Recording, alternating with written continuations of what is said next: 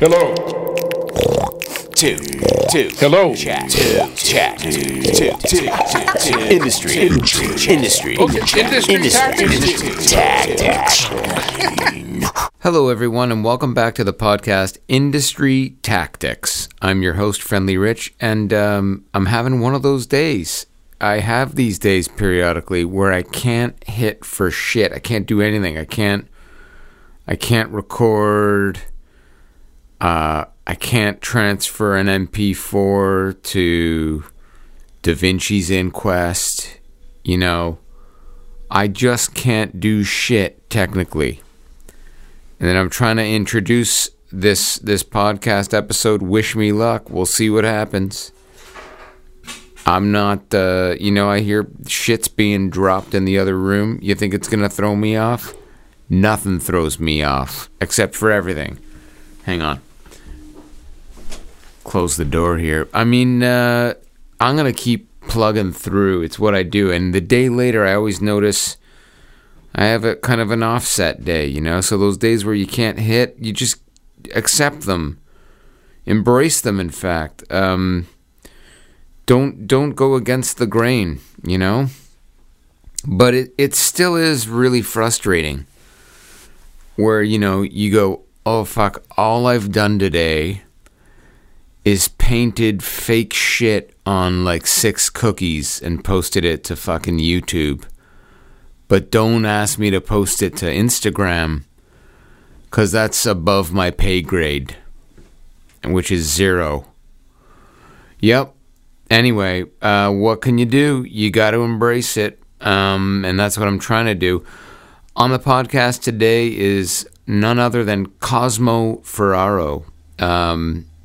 One of the great humans, part of the Ferraro family, and the band Ferraro, who leads the Cameron House and has really shaped that venue in the city of Toronto for, the last, I don't know how long, 10 plus years, more than that. Anyway, we get into that history, how he took it over, and with his family still runs that venue, that very important venue to so many of us. And while we're here all stuck and locked down and painting shit on cookies, it makes you realize those venues, those institutions, those spaces, those cultural meeting places where magic happens. So much magic has happened in my life, in my career at the Cameron House, and I know I'm not alone in that statement. Shout out to all of our friends and family and community who we can't see each other now at the Cameron House, but I know we're all in this together, and I want to feel close to you even though we haven't all seen each other. And anyway, enjoy this episode. I miss you all. Listening back to this record I'm going to put out in a couple of weeks, Friendly Rich and the Lollipop People live at the Cameron House, made me just so happy and sad, to hear those old days. Not long ago, but certainly feels like it.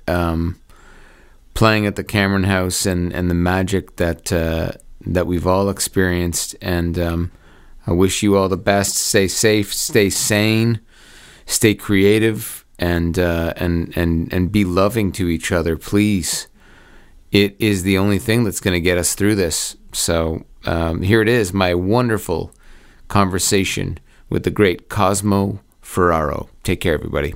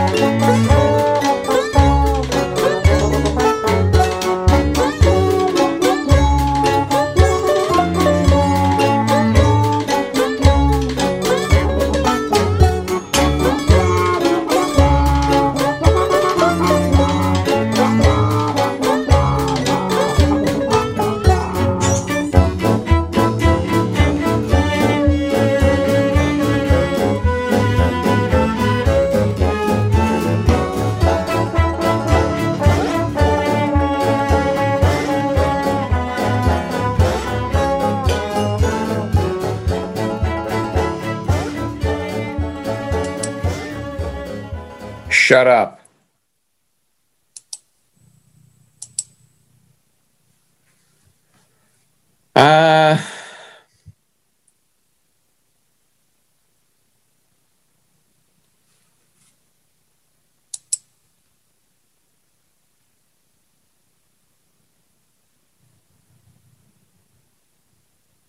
What about now?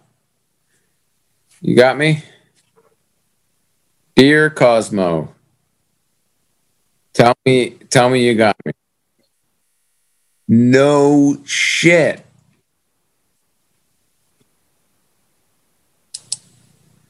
Check your oh, hang on. Check the little button over your mute. Click that arrow and ensure speakers are correct.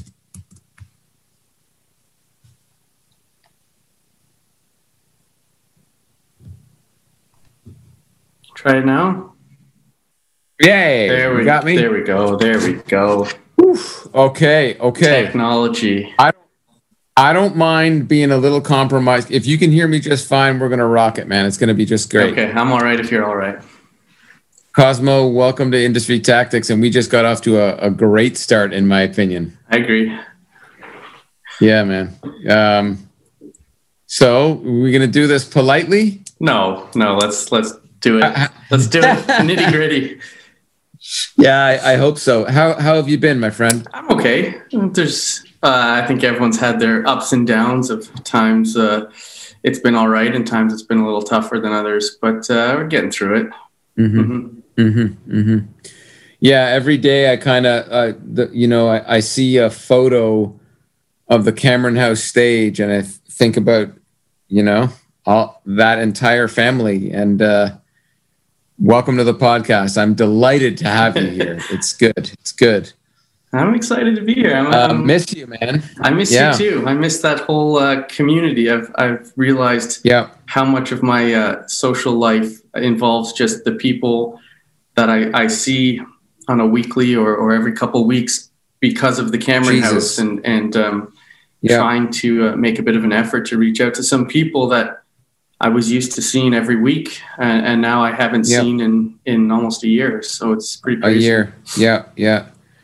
Yeah, man. Well, I where to start this conversation? I kind of see it as there's a few places I'd like to really go with getting to know you a lot better here. One would be unpacking the history of the Cameron House, talking about your deep attachment to the venue, and through that, your musical adventures that I think kind of, have grown out of that, your family, your project Ferraro, and where we go from here. Like, I think I really want to wrap it around. Like, I have so many questions for you around, so let's just get into it. Yeah. Don't be shy. Ask me what you want to ask me.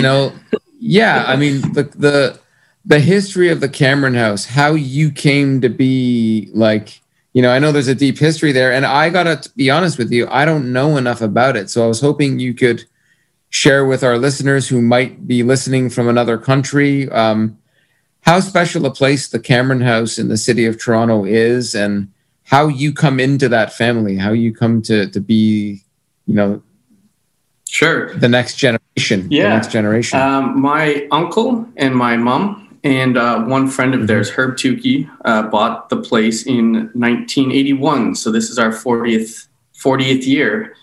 And they 48th. 40th. This will be our 40th. That they bought the place and they turned it into the music venue art community that it is. And I think it was largely my uncle Paul Sinella's vision, and his eccentricities came out in all of the artwork and the way they treated musicians and artists. And they had people living upstairs and paying for the rent by playing a gig or cleaning the bar or bartending. Whatever it was, they started this community. that was the place to be for OCAD students or musicians or all the kind of off-centered artists living in Toronto. It's where they met, where they gathered, where they collaborated. They, that guy plays guitar and we need a guitar player, so go talk to him. And many bands were started in that way.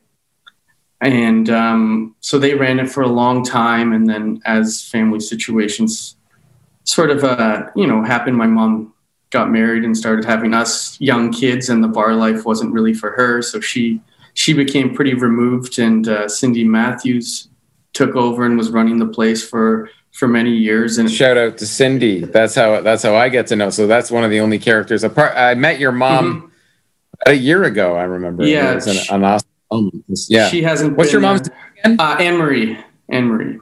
Anne-Marie. Wait a minute. What's your sister's name again? Annalise. And yes. Okay, good. So, my mom wasn't involved for many years, but when I took over, she came back and started bartending the Saturday afternoon again. And she has all these old friends that come by and they hang out Saturday afternoons. And I think she likes that to be a bit of a part of it again. But as Cindy ran it for many, many years, and then I guess kind of the same thing happened, was that she began having kids and a young family. And again, the bar life wasn't for her. So she was looking to get out of it right around the time that I was finishing school. And it was never kind of preordained, or I didn't think I would be running the place. I didn't. Oh my God. I had been around and hanging around a little bit with my uncle, and as I started to learn the guitar, he's like, you got to come down Tuesday nights and see this Champagne James guy play guitar with Run with the Kittens. And so I would go and kind of bar back for him and hang around. But as Cindy was saying that she wanted to get out, they're thinking, so what do we do with this place? Do we sell it? What are we going to do with it? And the idea was, let him try. What's the worst that could happen? So I was 22, I think, 22 years old, and I just finished school. And I was interested in music. It was more of a hobby at that point. So they said, go for it. So I moved in upstairs at the bar, and I took over. And it was very much, here are the keys, good luck, and try to figure it out. Holy shit, Cosmo. Yeah. And what did you go to school for? Where did you go to school, and what did you go to school for? I went to the University of Guelph, and I took commerce, Bachelor of Commerce, and I'm one elective short of graduating. So I don't actually have that degree, much to the chagrin of my parents. You gotta love that. Yeah. All right. So a true artist here, here on our hands. Yeah. He didn't finish a true education, I might add, too, because here are the keys, right? So what was as you were growing up, what was your uncle like? Like, what was that whole dynamic like between your uncle and your mom, and just the whole vibe whenever you would get exposed to the Cameron House in your early days? Sure. I mean, it was great. We weren't super, super close. We didn't hang out with my uncle a ton. The Cameron House, when we were young, wasn't even that much a part of our lives. We would go down. There was a Christmas party every year. They'd bring us down, and a couple events. But if we went, 6 times in a year, that was probably all we would do. Okay. And I remember at times I hated the place. It was like, it reeks like smoke. Back then, you could still smoke in the bar, and all these old timers and this stuff. And I wasn't really into it for a long time until as became a young teenager, and I wanted to get into the electric guitar, of course, because that's cool. So through learning an instrument, and then being introduced to the music and the musicians and the community at the Cameron is sort of when it started to click for me. What a life you've led, man. And so you get the keys at 22, you're barely out of Guelph. And what were some of your, like, how does that work out for you? Like, did you just go like, all right, I've got my education, I've got this thing, it's a wicked opportunity, I'm just going to make it what it is, and really try to add some vision into what it was going to become? Or not become, because I think it was already becoming. It's like, how to continue fostering what it was. Yeah. Sure. Yeah, it was very interesting. I didn't have a ton of forethought as to what it was going to be like, or what I was going to do, or what I wanted to do. I knew what you wanted the place to stand for too, right? Like, sure. What is the Cameron House when someone asks, you know? For sure. And it's many different things to many different people, as I discovered. So that was one of the craziest things of taking over. And the best and the worst part of the Cameron House is how many people feel like it's their bar. And are very have stories, or for this time period, these 5 years, these 10 years, it was their bar. Yeah. And people are very reluctant for it to change in any way, because their memory of my time there from the 90s was, I don't want it to ever change. So in a way that was honoring all of the history, but also still kind of making it a little bit more of myself, and also of the times that have changed a little bit. How do you feel that you have over the years made it more of your vision in collaboration with those who have helped you shape that vision? It's kind of just more or less the things I like and I'm interested in, I did a better job of. So we used to have like monthly art shows on the walls, and a different artist would do an art show, and my uncle was very passionate about that. But I found that just wasn't my world. And I was kind of doing really bad art shows. I couldn't find the people. I wasn't tapped into that scene, and it was a disaster. So I kind of eventually stopped doing those. But what I'm good at and more passionate about is music. In particular, maybe a little bit more of rock and roll, or louder full band music, where I think it had a reputation maybe for a little while as more of a folk bar, singer-songwriter, or whatever it was. I was just more prone to booking acts that I personally enjoyed listening to.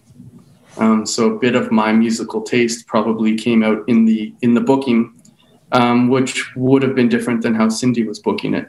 Not necessarily by any intentional means, just what I was drawn to. And you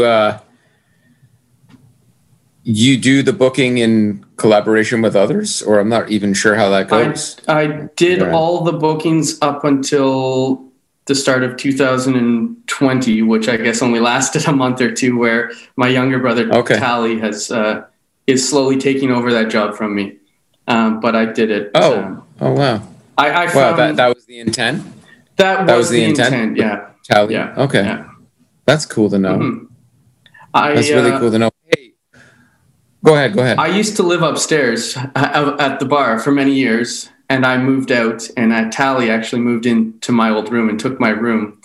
And I found it is a Ferraro affair. It is down there at the Cameron House. This is sick. It's been beautiful. I mean, admirable, like storybook kind of shit. And so go on. So he said he's moved in. So I found that the job of booking was much more difficult not living there. When I lived there, I could see every single band I booked, even if it was for half an hour. I could go down, get a vibe of what they were like, what the room was like, what the crowd was like. And I probably don't go down quite as much as I did when I lived there. So you see, that's super cool to me. I want to touch on one thing there.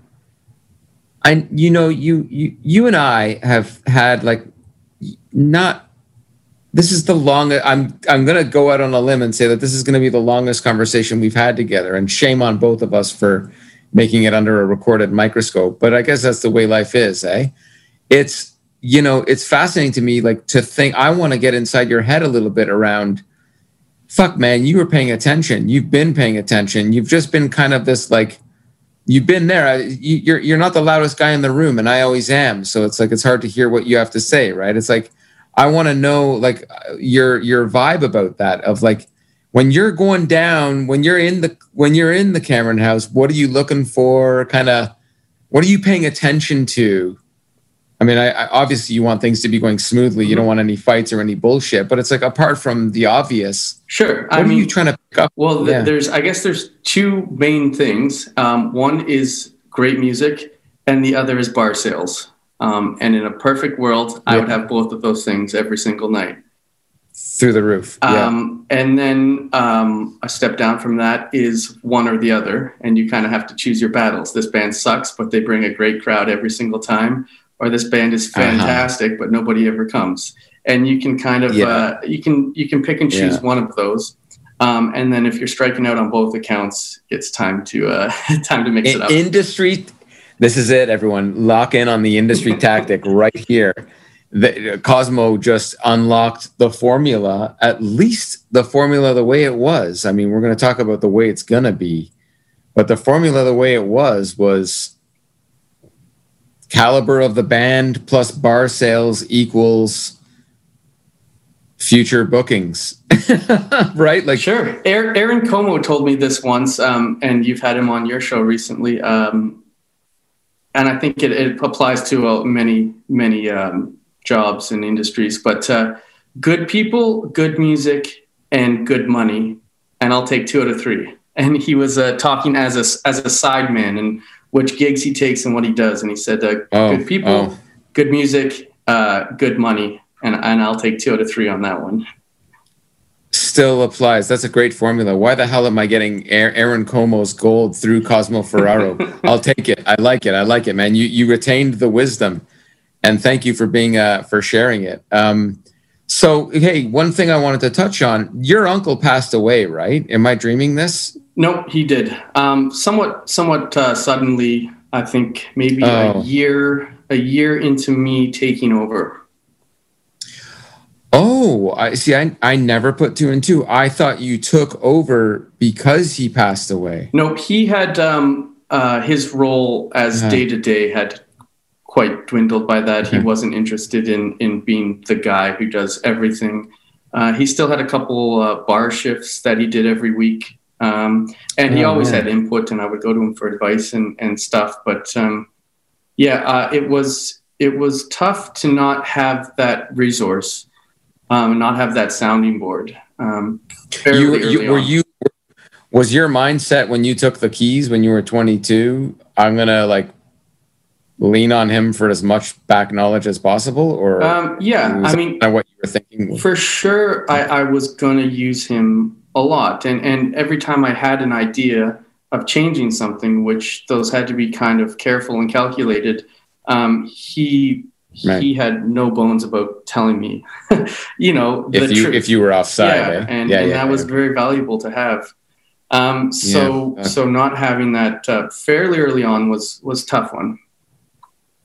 Yeah, I'm sorry for your loss, man. And it's so interesting, the family that I see in the Cameron house, and some are like, fuck, it's really interesting in my perspective too, because some are like, feel like they're distant cousins that I don't know that well, and some are like, holy shit, it's like pillars, like just, but there's a lot of characters. It's, does it feel like Cheers at times for you? I got to think from you, you're Sam Malone. Yes, for sure. There's there's a couple of sitcoms that are Always Sunny in Philadelphia, which is a bunch of deplorables based around a kind of a bar. And there are certainly a lot of characters, family and otherwise. Yeah, man. Yeah. Let's cut now and get into some of your music, and we'll get back to the Cameron House in a minute, but I want to dive into some of your music. So you want to cue up a tune here from the Ferraro band, something to give people an idea of the sound? Sure. And set up one of these songs. All right. Let's set up your choice. One of those is called Shake It Off, and that's an older one. That's a little more of the gritty rock and roll roots. Let's do that. Right on. Here it comes from the Ferraro band. And what was this from your first release? First album. Yeah, this is probably 2016. Shake It Off. Haven't felt so good since we've been apart.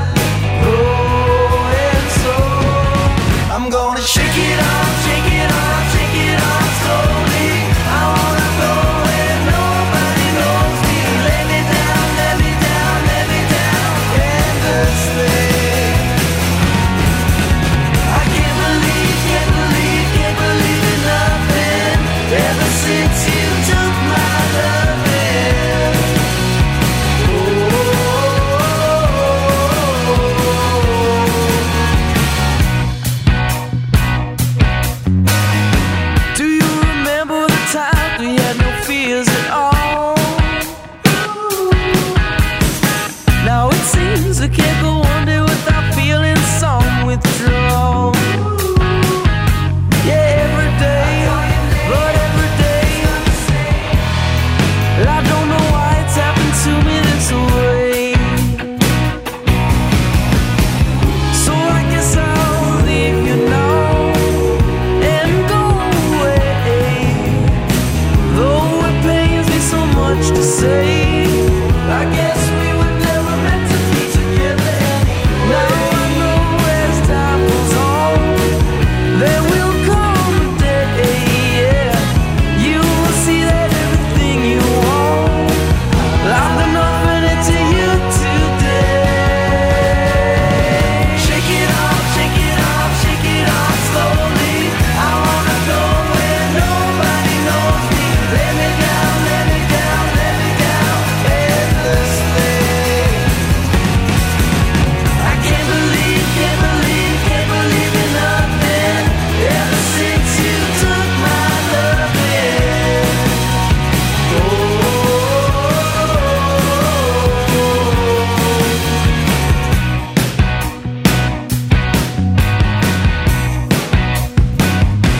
Beautiful stuff, man. So, and you're playing guitar in that band with your brothers. Yep, Tally? Tally's on the bass and he sings, and Johnny's on the drums. He does some vocals as well. We had another hired gun, Tom Ionescu, played guitar with us. Oh, right. During That's a band. during that Right on. that era, and we used to Right used to say he was a cousin. He looked the part, and yeah. we feathered that one in. That's great. It's always great to lie when it comes to like just industry tactics. Like Tom could have totally been a brother there. That's awesome, or a long lost cousin. Absolutely. Yeah, man. So how does that band come together? I know you're playing guitar throughout, as you mentioned. How does that band come to be? This family band? Jesus, man. Yeah. The Ferraros. I mean, obviously we were in a musical household with the Cameron being a part of the story, and you know, my parents were both music lovers, big record collection, all that. But nobody played. Nobody was musician themselves. I just decided I wanted to be cool in high school. I wanted to play the electric guitar, and at the same time, Johnny wanted to learn the drums, and we had the same teacher come to the house every week, and he would teach both of us our half-hour thing, and slowly but surely we got good enough to kind of play together in the basement, and we were jamming and making noise, and that was what we did kind of every night until Tal started sniffing around and he wanted in. So we said he's the youngest. He's the youngest. So we said, we need a singer and a bass player. So you want in the band? That's what you got to do. So he started learning the bass, and we forced him to sing when he was very little, and that was the formula that we've stuck to. You guys are all so. It's just refreshing to even this conversation here. I think I spoke to Tally earlier in the pandemic, and it's like that. Just where do you guys are all so nice, and there's a I don't know, a level of respect and genuine. You're genuine. Where does it all come from? Like what? I don't know, man. Like what you just seem. Where were you raised in Toronto? Or? Yeah, we were born and raised in Toronto in the same household that my parents still have. I would just have to give all the credit to my mom and dad. And you have Italian roots. Yeah, both parents are born here, but from Italy. All of our grandparents are Italian. In Italian, we would say "buono educato," which is my fucking slang, which means well raised. These Ferraros. Sti cazzi di Ferraro sono buono educato, which means, you know what it means. These goddamn Ferraros are well raised. A power trio of Ferraro. That's what we're getting here. That's what you're getting. What we heard in that last clip. And walk us through the life of the band, where you've taken the band. It's on a major label now. Is that right? Did I get that right? Yep, we are on Warner Music now as of a couple of years ago. It's congratulations. Thank you. That was a big accomplishment, and it has now come with its pros and cons of major record label the mix, but I'm sure the pros far outweigh the cons, and it's an interesting perspective, which is fairly new for us of truly the business of it. Yeah, I mean, I'm interested in that. Obviously, I'm interested in unpacking some of the pros and cons without being like realizing that you're on a podcast and being like, you know, I realize you can only dive so deep into the cons, and I think I have a good idea of what those might look like. But what has that been like for you can you walk our listeners through how you leveraged that? How did you manage to? What were some of the steps along the way to get you to this point to being on Warner Music? And yeah, what you've learned along the way, and what speak to any of the pros and cons that you can outline that you feel comfortable talking to. Sure. So eight questions in one there, eh? Yeah. Classic Friendly Rich. I'll break them down. Nice. So it started very much in our basement. Every night we got home from school and we'd try to jam out the new song or whatever it was, and we'd clunk our way through that. And of course, it always comes back to the Cameron House. We had access to a stage way before anybody should have given us access to a stage, and we were playing shows. I think Tally was 11 or 12 when we first played the Cameron House. Holy cow, I didn't realize that. And way before I took over, Cindy was still doing it, and we would play, and our friends and family would come out, and it was always fun. And we slowly kind of became a cover band, and we played the Cameron a bunch as a cover band. And in the early days, whenever a band canceled or something happened or I didn't get a booking, I would call the brother, "Hey, we have to play tonight. Like, you got to come," and we would play. Wow. And slowly, Johnny actually started writing some songs. He was the first to come to the band with a few original songs. And that was a little bit of a game changer, perhaps, from a hobby mentality to now we're kind of investing in something here. So slowly through playing the Cameron and that community, and then you get to know all the other venues and all the other bands, and then we book in the Horseshoe and the Rivoli and the Dakota, and we're playing weekly and up and up and up, and recording some music, and finally we ended up signing with Warner. I think Steve Kane, the president of Warner, is a Queen West guy, has been forever. He was on the scene back in the Handsome Ned and the early Cameron House and Horseshoe days, and I think maybe he championed us a little bit of that old school hometown Queen West vibe. Like it was a little more of an organic career story than a lot of major record label signings right now, I think. Yeah. And who takes care of, like, how does the band function? How do the three of you as brothers, you're already running a business together, so you already kind of know how to make the Cameron House function and thrive. So does that same kind of thing apply to the band? Well, basically, me and Johnny, it doesn't matter on the topic. Me and Johnny will disagree, and then Tally will be awesome. Tally will be the tiebreaker that basically gets to decide how it happens. Wow, man, that is fascinating. I'm probably the most business-oriented manager-ish of the band. I do a lot of the emails and the talking, and Johnny and Tally are they do most or all of the songwriting, and they're a little bit more honed in instrumentally. I would give them the edge on that one as well.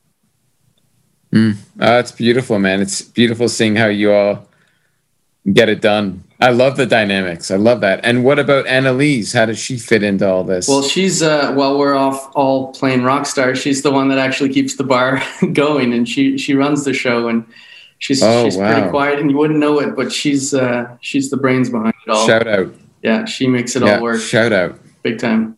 Very cool. Very cool. Very cool to hear. And get inside a little bit here on how it all works. You know, you're right. You wouldn't know it, right? Because you guys are just you just feel like you're part of the room and you're making things happen. And I assume there's a lot of that. There's a lot of, like, not really at face value knowing all the hard work that goes into all of this, you know? Yeah. We might Granted, it's interesting, and it's difficult a lot of the time to pawn it off as a work when I'm sitting in the bar and I'm having a pint and I'm enjoying it, and there's a band and I'm there for 6 hours and I'm enjoying it, but I'm also taking little things in while I'm doing it. It's never fully, I'm always a little bit looking around and seeing what's working and what's not working. Man, I get that vibe from you. I think I fucking have that vibe a little bit myself. It's just like, are you ever able to just, be in the room and enjoy it? Or are you always kind of, is there a part of you? I see it I think I see it in you, man. I'm like, you do have that kind of like, you know what I mean? Like at the Cameron, it's very eternal. It's very, very rare to be at the Cameron and totally turn it off and get 100% lost in the show. It happens. There's been times I can remember some of them that I totally everything else blanked out, but it's rare. I'm always looking everywhere. Yeah. Who are just riff with me here? Who are some of your like dear? And I'm sure maybe we don't want to go down this road because you'll forget someone and then go, oh shit, I forgot to mention. But like just off the top of your head, just like all the family, all the friends, like just some of the people that come to mind when you think of the Cameron House. Probably like there's a regular, James Ellard, who comes Brampton's own. He comes 6 nights a week, every week, and he's there and he knows all the musicians and he's that's fucked, eh? It's true. Always true. He's always supports the bands and the musicians, and he always walks that line of behavior. He never goes over the line of what he's supposed to do or not do. It is really like a regulars bar. The same people go to the Cameron 2, 3, 4 nights a week. And it's built up like on those people that are regulars for sure. Kevin Quain and Run with the Kittens are the two bands that were doing residencies that my uncle was the bartender for before I took over. And when I was 16, 17, 18, I would go down and I would bar back for him and I would watch those bands. 3 weeks out of the month, I would go and take in those shows. And that was truly my education of the Cameron House was through them. And then when I took over myself, I think I really lucked into a situation where a friend of a friend introduced me to Devin Cuddy, and he became a real pillar of helping me create this new community. And his dad and that band was related to the Cameron House early on, and it really felt as I was doing this second generation thing. I had met this guy that was also kind of doing the second generation thing. Oh shit! And so him, I didn't put that together, but Jay Swinnerton was around, and Sam Cash and Aaron Como and those guys, and Kayla Howren, and we, I think I lucked into a community of young and like-minded people right when I sort of needed it at the start of figuring out what I was going to do. It's so heavy, man. I'm getting all emotional here when you talk about like Kevin Quain and Run with the Kittens being a through line from your uncle over to you. It's like all this stuff. Like you've seen musicians come and go, right? I mean, through in that Cameron House family, it's like it really does put it in perspective of like just like musicians aging and like through this place, this important stage in the city. It's like it all weighs kind of heavily for me. It's like the importance of the place, the importance of spaces, man, and like what they mean to the cultural fabric of a city. Like it gives it its identity, and anywhere you go in the world, there's a Cameron House, right, doing its thing, and how special that is. I can't. I don't know, man. I just feel really emotional whenever the Cameron House comes up, because it really feels like it's so special to so many people, you know? Yeah, for sure. No, the amount of people that feel that way is overwhelming. The amount of people that have a story or it really relates to a certain period of time for them, or a break that they or their band got, or it's remarkable how many people have an important story about the Cameron House. Man. Well, let's take a little breather here, recompose ourselves, and then we'll come back and wrap it. But this is another tune. Let's set up another tune by the great Ferraro brothers here. Let's listen to. You want to listen to Fool's Paradise? Sure. Let's do it. All right, here it comes now. What can you say about this tune to set it up? This is one that was an early release in our partnership with Warner. So this is taking that maybe a little more scrappy barroom rock and roll band and putting it through the major record label filter, and hopefully, awesome, still retaining yourself. Here it comes now, Fool's Paradise.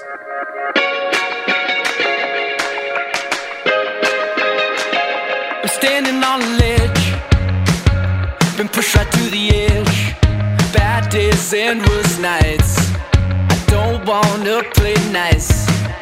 No, I fight to carry on. I've done this far too long. No changes day to day. Feels like I'm on replay. Yeah. No more wasted days, this time is make or break. House in the hills, searching for cheap thrills. Driving through the night, not gonna think twice. Get lost in the fool's paradise. I'm gonna get away. Get lost in the fool's paradise. I need to get away. Get lost in the fool's paradise. I'm walking a tightrope. I'm sick of chasing hope. Burn down that open road. No number, no zip code. I'm stealing time that I can't keep. I'm stuffing aces up my sleeve. Slide a hand, pick your vice. Yeah, go ahead, roll the dice. Oh, no more wasted days. This time let's make a break. House in the hills, searching for cheap thrills. Driving through the night, not gonna think twice. Get lost in the fool's paradise. I gotta get away. Get lost in the fool's paradise. I need to get away. Get lost in the fool's paradise. I gotta get away. Get lost in the fool's paradise. I need to get away. Get lost in the fool's paradise. Out of sight, out of mind, leaving it all behind. Out of sight, out of mind, I'm leaving it all behind. Out of sight, out of mind.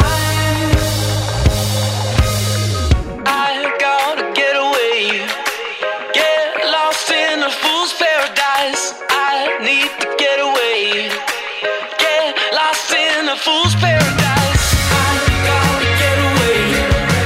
Get lost in the fool's paradise. I need to get away. Get lost in the fool's paradise. I gotta get away. Get lost in the fool's paradise. I need to get away. Get lost in the fool's paradise. Fool's paradise. Fool's paradise. So that was Fool's Paradise. Who produced that? That one was produced by the Darcys, who are a Toronto band. Oh, wow. Right on, right on. And you said that this was kind of your foray into working with Warner. How did that change the process? Like, what was that like for you? So for the first time, we did co-writes. So they set us up on a bunch of co-writing sessions, and we got the opportunity to work with a handful of really talented people, and a couple clicked better than others. That one we wrote with cool. Joel Stouffer, who is from the band Dragonette and now is a songwriter. And then later on it was produced and tweaked a little bit by a band, the Darcys. So having that much collaboration and input from other people was totally new for us. And obviously changes your sound, having an outsider's input and ideas. But I think we chose to work with the people that brought out the best in us. And, there were sessions that didn't do that, but that. Yeah. Part of the process, right? Yeah, for sure. Yeah. And so it was really interesting to see how all these different people work and what their approach is, and they're kind of all different, but they all work, and getting to steal a little piece of everyone's process was very helpful. When did Fool's Paradise come out? That was in the summer, July, or I think maybe July of. Okay. So were you guys going to be going on a tour, or had you been doing much touring leading up to before COVID? So we went on our first real big tour. We left in February, and we were on the road for 3 weeks, and we ended up coming home one weekend early because we were supposed to end at the Junos in Saskatoon. And we got there, I think we got there on Thursday, and on Friday they called us and said it's canceled to come home. So we ended up coming home a few days early, and that was the start of the lockdown. That's heavy. That's good. That had to have been an emotional moment for you guys, just in terms of like momentum. And it's like, where do we go now? Yeah. What has that been like for you as a band? What has that been like? It's been tough because we really did kind of build this thing and have this plan, and we were working on it for a long time before it came out. And we put out a single, and we went all the way to the West Coast. We did 3 weeks all the way from Calgary, Edmonton to Vancouver, and we did it all. And we were doing radio station visits, and we were starting to get some traction. For the first time, the song was getting played on radio, and it got onto the chart a little bit, and it was starting to happen.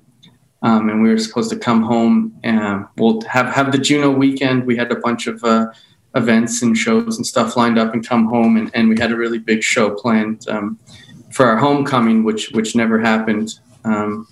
So to plan all that strategy and all that work and kind of see it start to happen and start to work as you're launching yourself, and then it just kind of got the brakes pumped. So there's been ups and downs of trying to stay busy or trying to. What can you do in this situation? I mean, sometimes I mean, you don't always have time, right? Now we have time. You always ask for time, or if I had the time, I would do this, or I would do that, or we should focus more on this. So you have that now, and try to make the best of it. And if you're being productive and if you're doing things, then it's not wasted time. But nice way to look at it. It was certainly took some air out of our tires. Oh my God. Like just listening to you, I was like, oh fuck. That's a heavy dose of here, deal with this. It's like just the momentum, right? The momentum of like that, all that great energy, and now what to do with it, and really thinking that through. The whole notion, how has it been for you in terms of seeing what other artists are doing? The pivot that everyone talks about in terms of like, oh, we got to get a live stream thing going, or a series of releases together, or like, how have you adapted your plan, or are you still in the process of figuring that out? I think we're definitely still trying to figure that out. As we all are. Yeah. The live streams and all of that, certain artists do it very, very well. I don't think it probably represents us in the best light for a big rock sound and a big rock band. And really, focusing on that energy of a full room and some, some liveliness, some rowdiness. It probably doesn't translate. I've seen some artists do it really well. I've seen a lot more artists do it very poorly. I mean, exactly. I feel almost ashamed of even asking that question, man, to be honest with you. Like, it's like, Yeah. Everyone crank your headphones to 11, and I want your ears leaving this live stream ringing, like giving you that vibe of what a real rock show should be, right? No, I understand that. I think it's... So what else? Yeah. In a way, yeah, it has highlighted what a live rock show is. Like, why is it so important? Why do people go to a live show? Like, it sounds better if you just listen to their CD. Like, what is that? And realizing that you can't replicate it in this medium, and then trying to think, why can't you? And then taking those elements and trying to, okay, well, when it does, preparing yourself and building on it and lessons you're learning. And I like that. I like that mindset. Right? It's really, really making us appreciate what the fuck it actually is. Sure. So, okay, where do we go from here, in your opinion? I mean, as a band, as a really important venue, as an individual, I could ask you all three. It's like, where do we go? Where do you see yourself going from here? How many of us, and I'm sure you're at the forefront of this. You've probably done a few interviews on this. How many of us have talked about the future of music venues? And I am really interested in your perspective on that. I mean, I'm not totally sure. I am a little uncertain.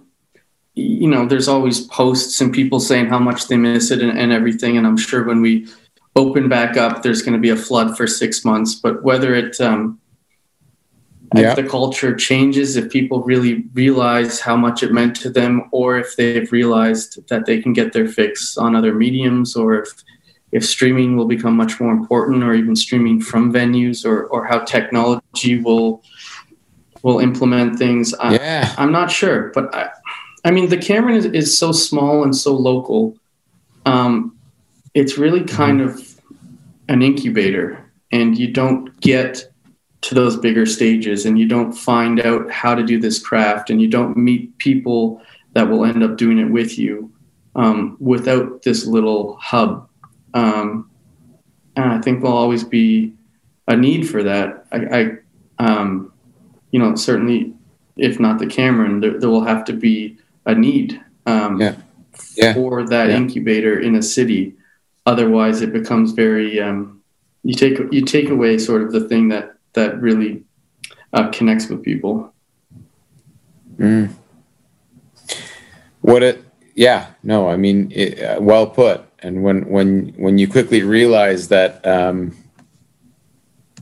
yes, it's an incubator to get to other stages, but yes, it's also the best stage in the world, right? And so both of those fucking things, and going, shit, man, like it's an important, you know what I mean? Like I often think, like, you've seen many venues go the way of the dodo in this too, and I'm sure you've had many conversations with all of your family and friends about how do you, I mean, you've probably contemplated all the options at this point, right? As like, you see yourself coming out the other side of this, and what's your hopes and dreams for how it looks on the other side of the situation we're in? We'll be there.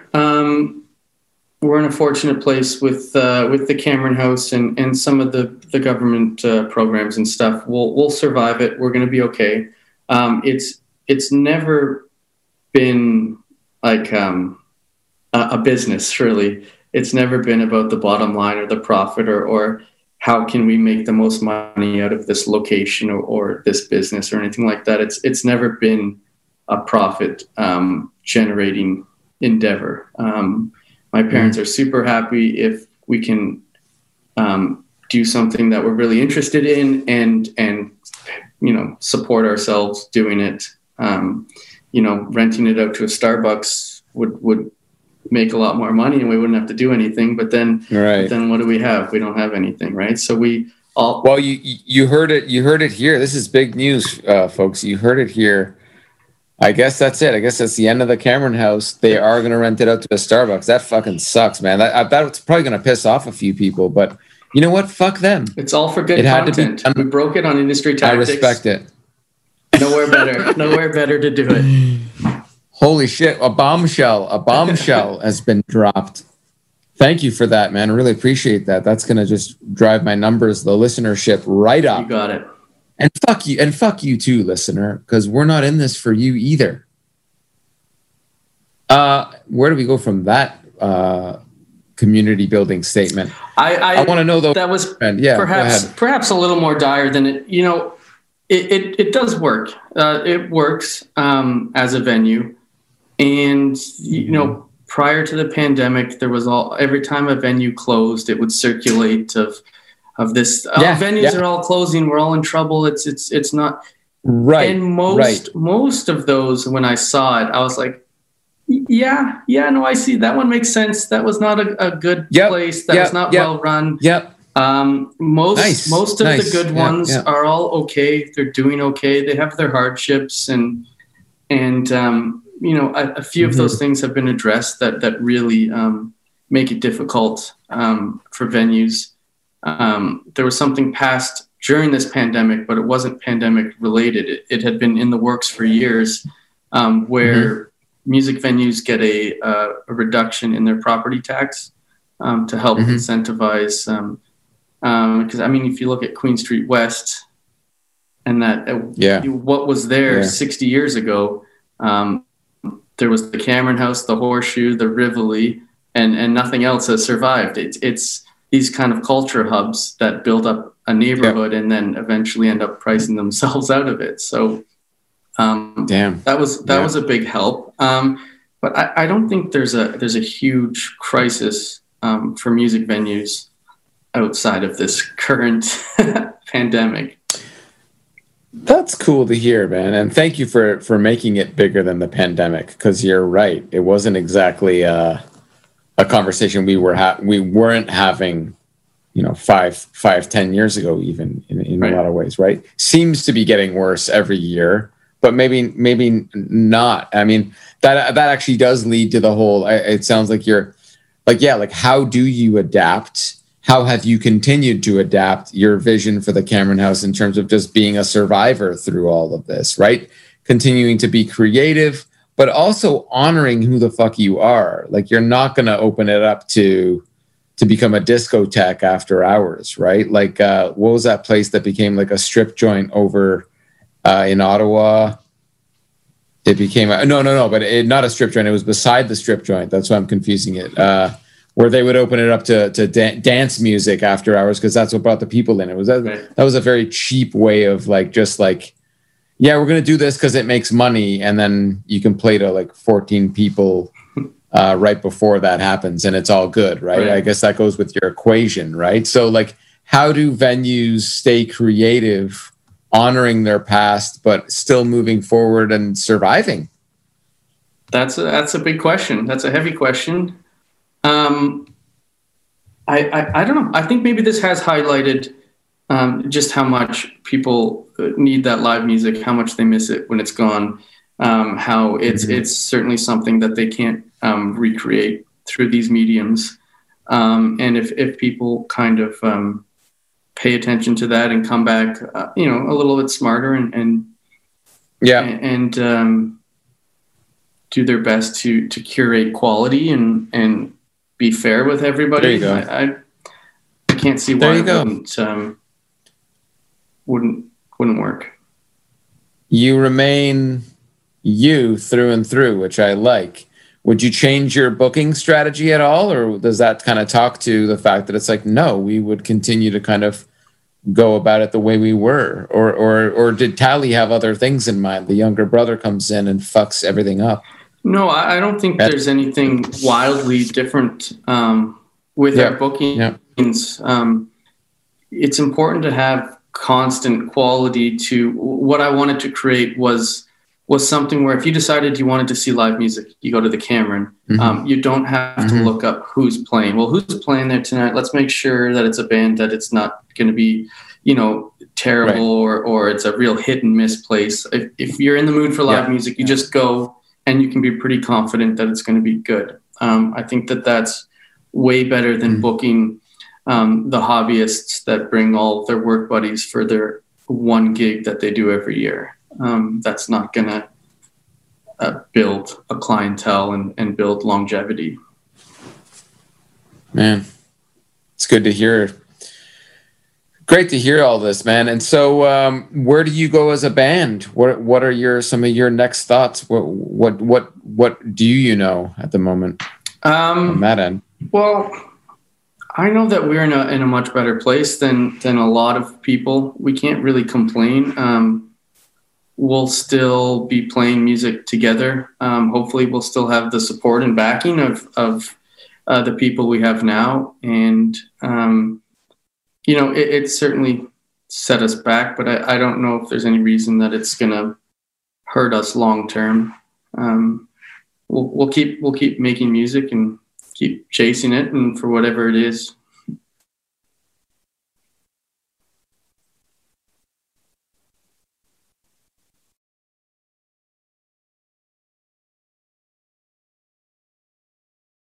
Appreciate every bit of insight you've shared with us. Any like golden nuggets that you want to leave with our listeners in terms of what you've learned along the way, wearing many hats as a musician, as a leading one of the most important venues in our country? Like, what are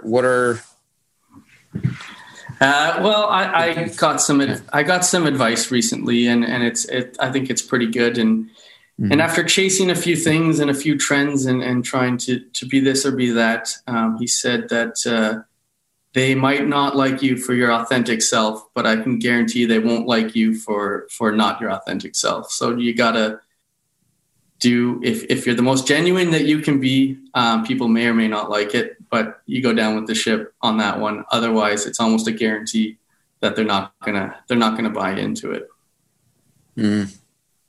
Man, I really appreciate it. That's awesome. Who gave that to you? Can you credit it? Jack Ross. There you go. Yeah.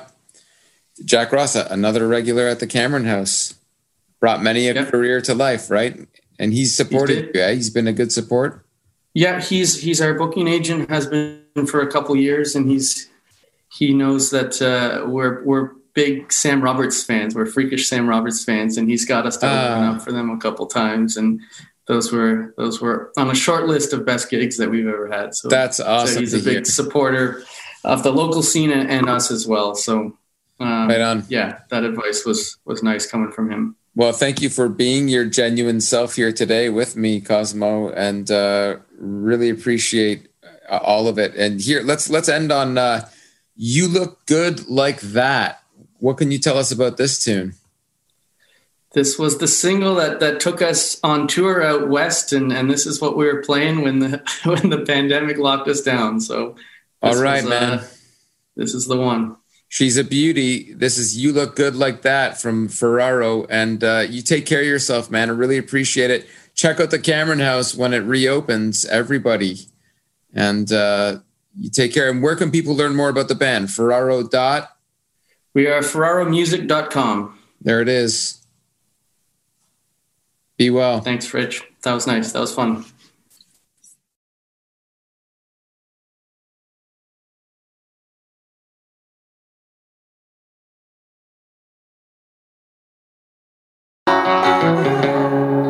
Everybody's got a little thing or two buried deep inside, like a cursed jewel. Knock your balance off, rattle in the cage. There goes my sweetheart with the road rage. So many colors to your misery. I think it's time to share an epiphany. The very things that you hate the most are the ones that I don't.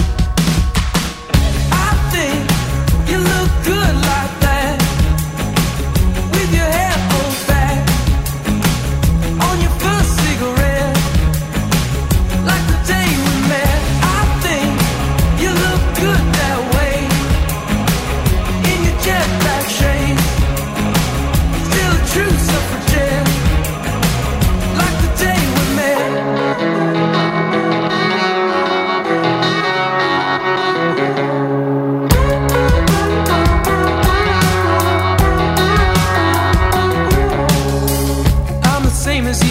I got a scar 3, covered up no doubt, and I can guarantee it's all a state of mind that gets you guessing. Maybe they're just perfect imperfections. So many colors to your misery.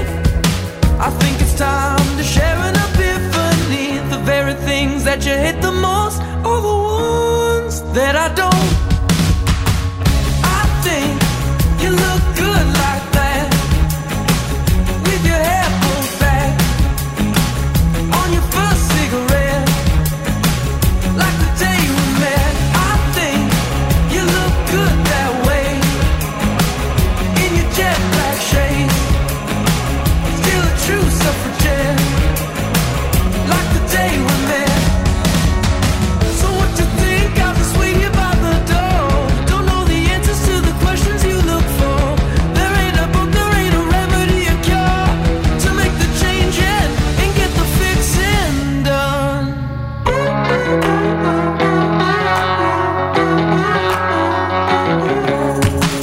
I think you look good like that, with your hair pulled back, on your first cigarette, like the day we met. I think you look good that way, in your jet black shades, still a true suffragette, like the day we met.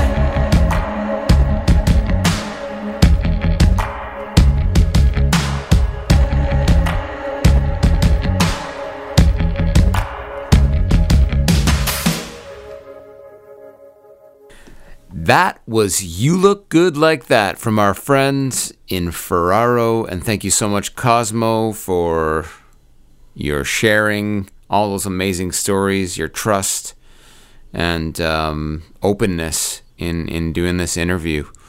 And want to wish all of the venues in the world, everyone, struggling to stick it out right now through this pandemic, notably our good friends at the Cameron House at Queen and Spadina in Toronto. Sorry, I don't know why I went into Andy Frost voice there. It's a habit. It's a shitty habit I have.